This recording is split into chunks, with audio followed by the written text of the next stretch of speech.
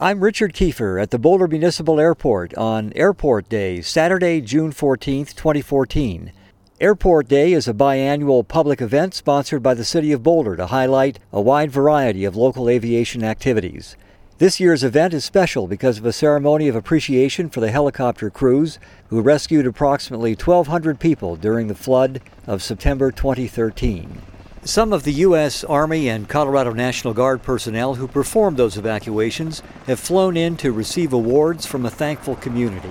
Here are some excerpts from my conversations with several pilots who flew those Black Hawk and Chinook helicopters in the mountains west of Boulder.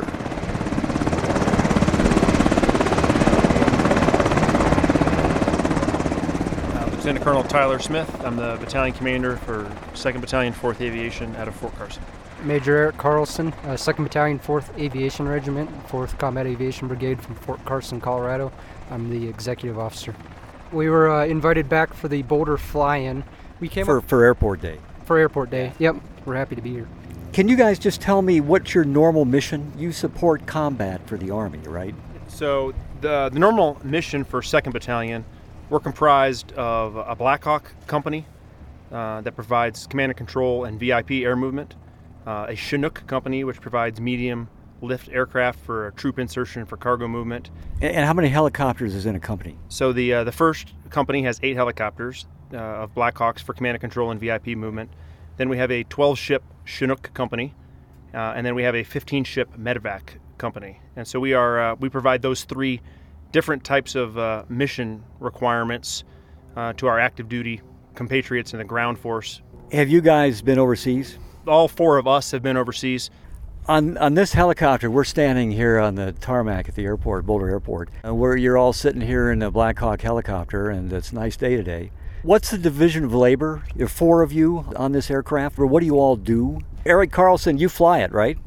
I do. It's a 2-pilot aircraft, so up front today was myself and Colonel Smith, who both flew during the flood. The minimum crew for a UH-60 Black Hawk is the 2 pilots. 90% of the time, or greater, 99% of the time, are going to have at least 1 to 2 crew chiefs in the back. What you have today and what you had at Boulder is Sergeant Bart, who is a crew chief responsible for the overall maintenance and running of the aircraft. Yeah, he was crawling around on top doing a post-flight check a while ago. Yeah, he fixes what we break. And Sergeant Schmidt is a flight medic. All of our flight medics down at Fort Carson are EMT certified qualified paramedics through the National Registry, which is something unique to Fort Carson and paid off during Boulder and some of the other missions that we've done. So right now, you got myself and Lieutenant Colonel Smith, who are up front, Sergeant Bart, and the flight medic, Sergeant Schmidt, in the back of the aircraft. So normally a 4-man crew, and the Chinook is going to be a 4 to 5-man crew, and you hear them coming in. Yeah, I see the Chinook coming in now. We'll hear him in a minute. So is your mission primarily medevac? The Charlie Company mission is medevac, and that's who you saw doing a lot of the flying up here during the floods. They provide the hoist capability and the en route patient care. So right. The one company within our battalion is responsible for that, and it has the most aircraft at 50. I'm going to pause for just a minute and get him down here. It may be a little loud. Okay. For us. Yep, no problem. Okay, thanks.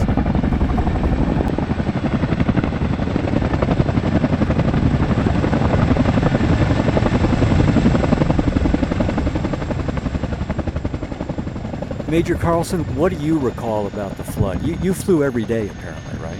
Yeah, pretty much. There was one day that I stayed on the ground with the incident command. What we did is we launched an aircraft a couple minutes before the rest of our helicopters get up here and gain situational awareness as to what was going on. What I remember is landing here at Boulder that Friday night, and the Sheriff's Department and Fire Department had a very concrete plan and very clear and set objectives. It was go help our citizens. We had Dave Zader from the Fire Department hopped on board. It was very helpful. I mean, we have GPS, we have the navigation equipment, but having the local first responders in the aircraft with us helped. So the mission was basically an extraction mission, get people out? It was more of an evacuation than a search and rescue. What made it easy that first night, we flew under night vision goggles when we got up here, and a lot of the folks on the ground that wanted help were flashing flashlights at us. So we were just landing the flashlights and picking people up and bringing them back here and dropping them off so that they could be triaged if needed and then transported out of Boulder to wherever the follow-on locations were. How did the flying during the flood compare to your normal training and military operations? I'd say it was no different. I mean, there's always a sense of urgency to what we do, whether we're training or conducting real missions. The same planning requirements and briefing and risk mitigation goes into every flight. So, like Colonel Smith said, most of us have been to combat and we're used to the busy radios. We're used to complex missions and tasks that we can quickly delegate and figure out. So aside from combat missions, training missions, and Boulder, there's no real difference other than a sense of urgency to get people out and help them. Do the mountains make a difference? Fort Carson is up in the mountains. We fly in the mountains every day, and most of us have flown in Afghanistan. It is more challenging terrain. You're pushing limitations of the aircraft a little bit more, but our aviators are trained to fly in the mountains, so it was nothing out of the ordinary to be up here for the flood relief. How about the weather? The weather was a factor for you guys, wasn't it? Yeah, when we first got here, the first night, the weather was beautiful for us to fly in. And then that very next day, that Saturday, the weather was phenomenal for us almost the entire day. So we flew about 10 hours on every crew, and we probably did about 80% of the rescues that we did on that first Saturday. Sunday morning, if I recall, we woke up to some pretty poor weather. And so while we had some mission assignments that we had coordinated with the civilian authorities, the weather kept us grounded till early afternoon. What does it take to ground a helicopter in terms of weather? For us, we're primarily looking at the ceilings of the clouds and then the visibility. If I remember correctly, on that Sunday, it was less than 700-foot ceilings and 1 mile visibility. So at that point, where the risk to our crews goes up significantly, because not only are we operating in the mountains, so that 700-foot ceiling is maybe here in the lowlands, and as you get up into those mountain valleys, you're basically all socked in up there. You could be probably socked in, and then that 1 mile visibility starts to 1 mile sounds like a lot, but when you're flying, that 1 mile gets absorbed in about 30 seconds, and so your ability to make out obstacles, whether it be towers or wires, is pretty limited. And then if you add in there extra aircraft, it's just a risk factor. We're willing to do it if it's a matter of life or death. But at that point on that Sunday, there was no life emergencies that we had to respond to. So we were comfortable knowing that later in the afternoon we'd be able to launch the fleet and make up for all the needed work. You guys normally train for night flying, right? Yes, we try to fly about 30 to 40% of our hours at night wearing night vision goggles. So it's something we are very comfortable with. So there's certainly an elevated risk with it, but not that much greater. Depending on where the moon illumination is and et cetera, I'm very confident that the pilots inside the battalion can basically do anything that they can do during the day. For each of you guys, Major Carlson and Colonel Smith, how many missions did you fly during the flood event? The incident command would push up, say a mission was to do a hoist for 2 elderly out of a house. The way it would come through the incident command post was from the first responders. That would go from the incident command post at Boulder up to the command and control aircraft that we talked about, and the command and control aircraft would assign that mission to a helicopter to go pick up. If there were no missions at the time, the helicopters were doing search and rescue. So as far as mission tallies, I can tell you that out of the 6 aircraft, up to 7 aircraft we had up here, they were flying up to 10 hours a day plus, and the total number of individuals that we pulled out via air was 1,028, and well over 300-400 pets. So, was it a requirement to take the pets? It was not a requirement to take the pets. But it seemed to help get people on. It helps to get people on. They're part of the family, and if every instance that we hoisted or pulled someone out of here, the pet was not taking up a seat that a human being could have sat in. So we didn't have to make that decision. There was always room on board the aircraft for the pets, to the point of bringing a trash can full of chickens up the hoist. Was that one of the more unusual evacuations? I'd let Colonel Smith talk that one. That was him.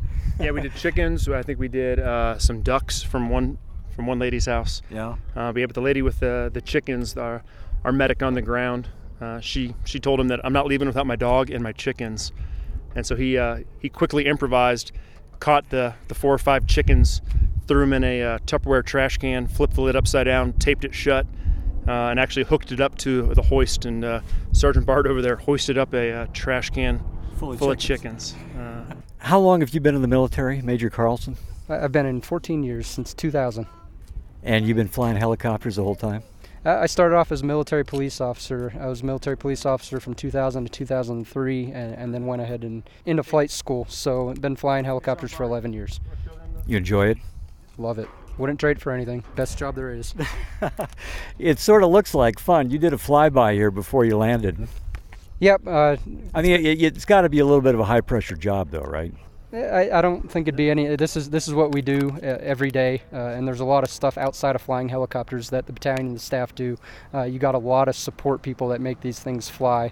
What Colonel Smith didn't bring up was the maintenance company that does nothing but maintenance on the helicopters. Also, during Boulder, you had our Echo company who does our fueling and feeding up here, that we're providing hot gas to the helicopters to keep us in the air and flying. So there's a lot of stuff other than.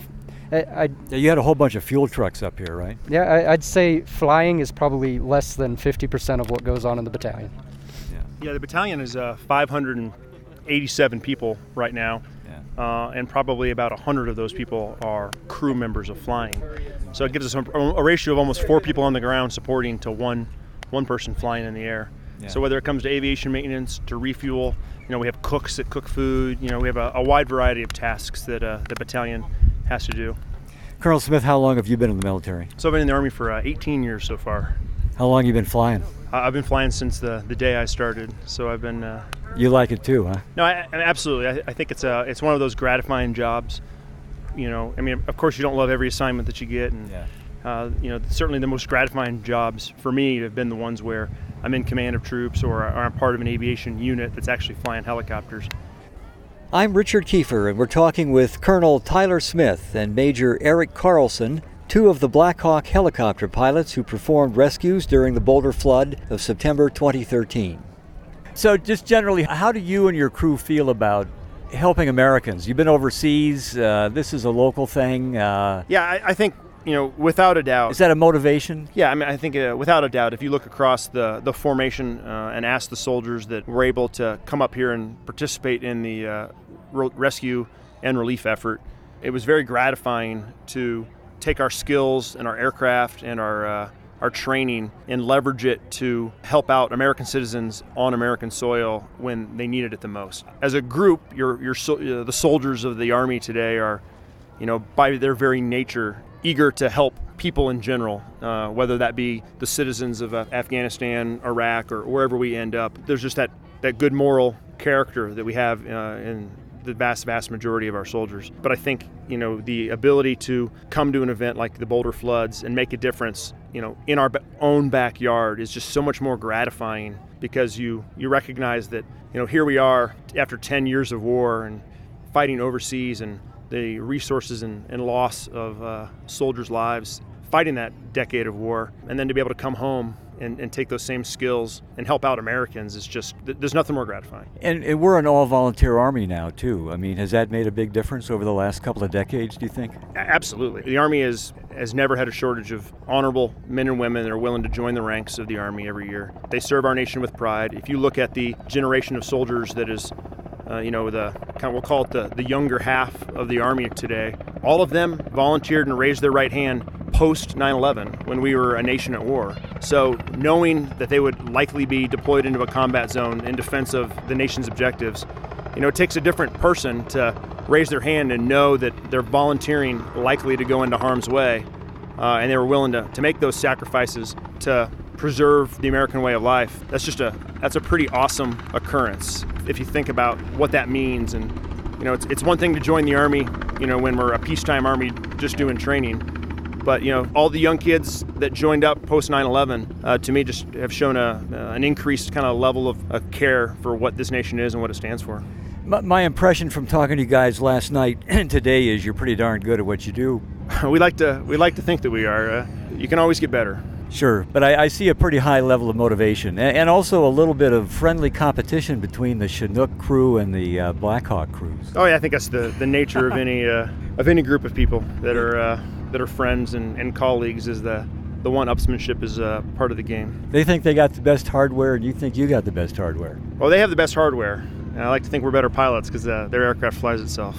Lieutenant Colonel Tyler Smith, thanks a lot for talking with us. All right, thank you very much. You have a great day. I'm Lieutenant Stephen Wheeler. I'm stationed down at Fort Carson, Colorado. I'm one of the Bravo Company platoon leaders in the CH-47 company with the GSAB. And you're a helicopter pilot. I am. We're standing by a what? A CH-47 Fox. Commonly known as a Chinook, right? Yes, that's correct. So you got two engines. Well, the Blackhawks have got two engines too, but yours are at each end of the aircraft, right? Well, no, they're still both on the sides, but we've got 11,000 horsepower in here. What's he got over there? They're about 5. But you're hauling twice the weight, right? A little bit more. So we max out at 50,000 pounds. And a Blackhawk is what, about a 16,000 pound aircraft? That's about right. So what did you do during the flood of 2013?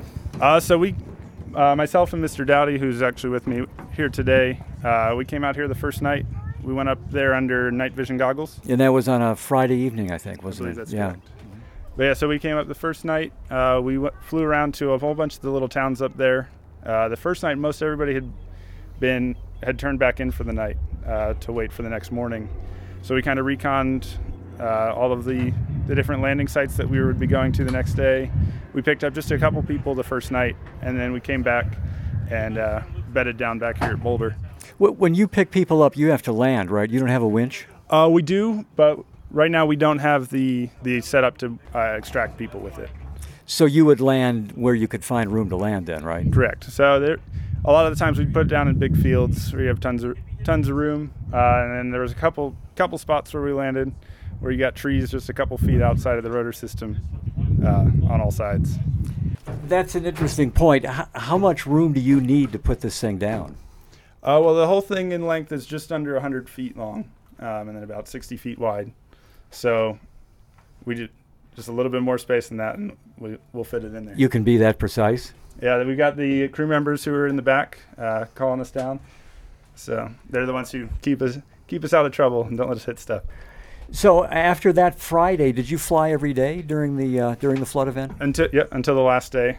I saw a lot of people with pets get off this aircraft. We did. We took a lot of bets. There were some crazy animals that got picked up. We had boxes of ducks, a couple goats. Somebody had spider monkeys, they claim. You got goats? Yep. Really? Yeah. They're almost the size of a person. Well, they're smaller than that. Yeah. and they're small enough to sit in someone's lap, I suppose, more or less. We had a couple dogs come on that were the size of people. Yeah, I think that I've heard that the total is about 1,200 people and about 1,000 pets evacuated altogether. Does that sound about right? Yeah, that sounds pretty close. It's almost a pet per person. Yeah. How did you guys feel about doing that mission, the flood event itself? I mean, you're in the USA and you're helping Americans. Did that have some motivation? It does. It feels great to actually make a real difference because we fly a lot of hours in training, and then myself, this is my first duty station since I've been in the Army, so it feels good to actually be making a difference with what we're doing. Is there a big difference psychologically between training and actually doing a mission? Definitely, yes. I mean, it's hard to quantify, but it's a huge difference in how you approach it. So. What's the most important quality for a helicopter pilot? I mean, you got to have a sense of balance and a visual perception capability, I assume. I mean, what are the most important qualities? I would say you being able to be calm in a stressful situation. The physical movements of, we call it wiggling the sticks. So the actual movement, flying, comes with time, and it's a trainable skill. But the ability when everything goes wrong to stay calm, address the situation appropriately, and get the aircraft safely on the ground in an emergency, or to deal with, the oddball situations that get thrown at you. So most of our training, we do terrain flight and things like that, and then on a couple hours' notice, we're up here doing search and rescue missions, which we essentially hadn't trained for as a unit yet. But you have to be able to adapt quickly and get into those things, and just take everything like that as it comes at you, and just react calmly. Well, obviously, in spite of the stress levels that you're subjected to, you're having a good time. So thanks for your efforts during the flood. So it's Lieutenant Wheeler. Thanks a lot for talking with us. Thank you very much.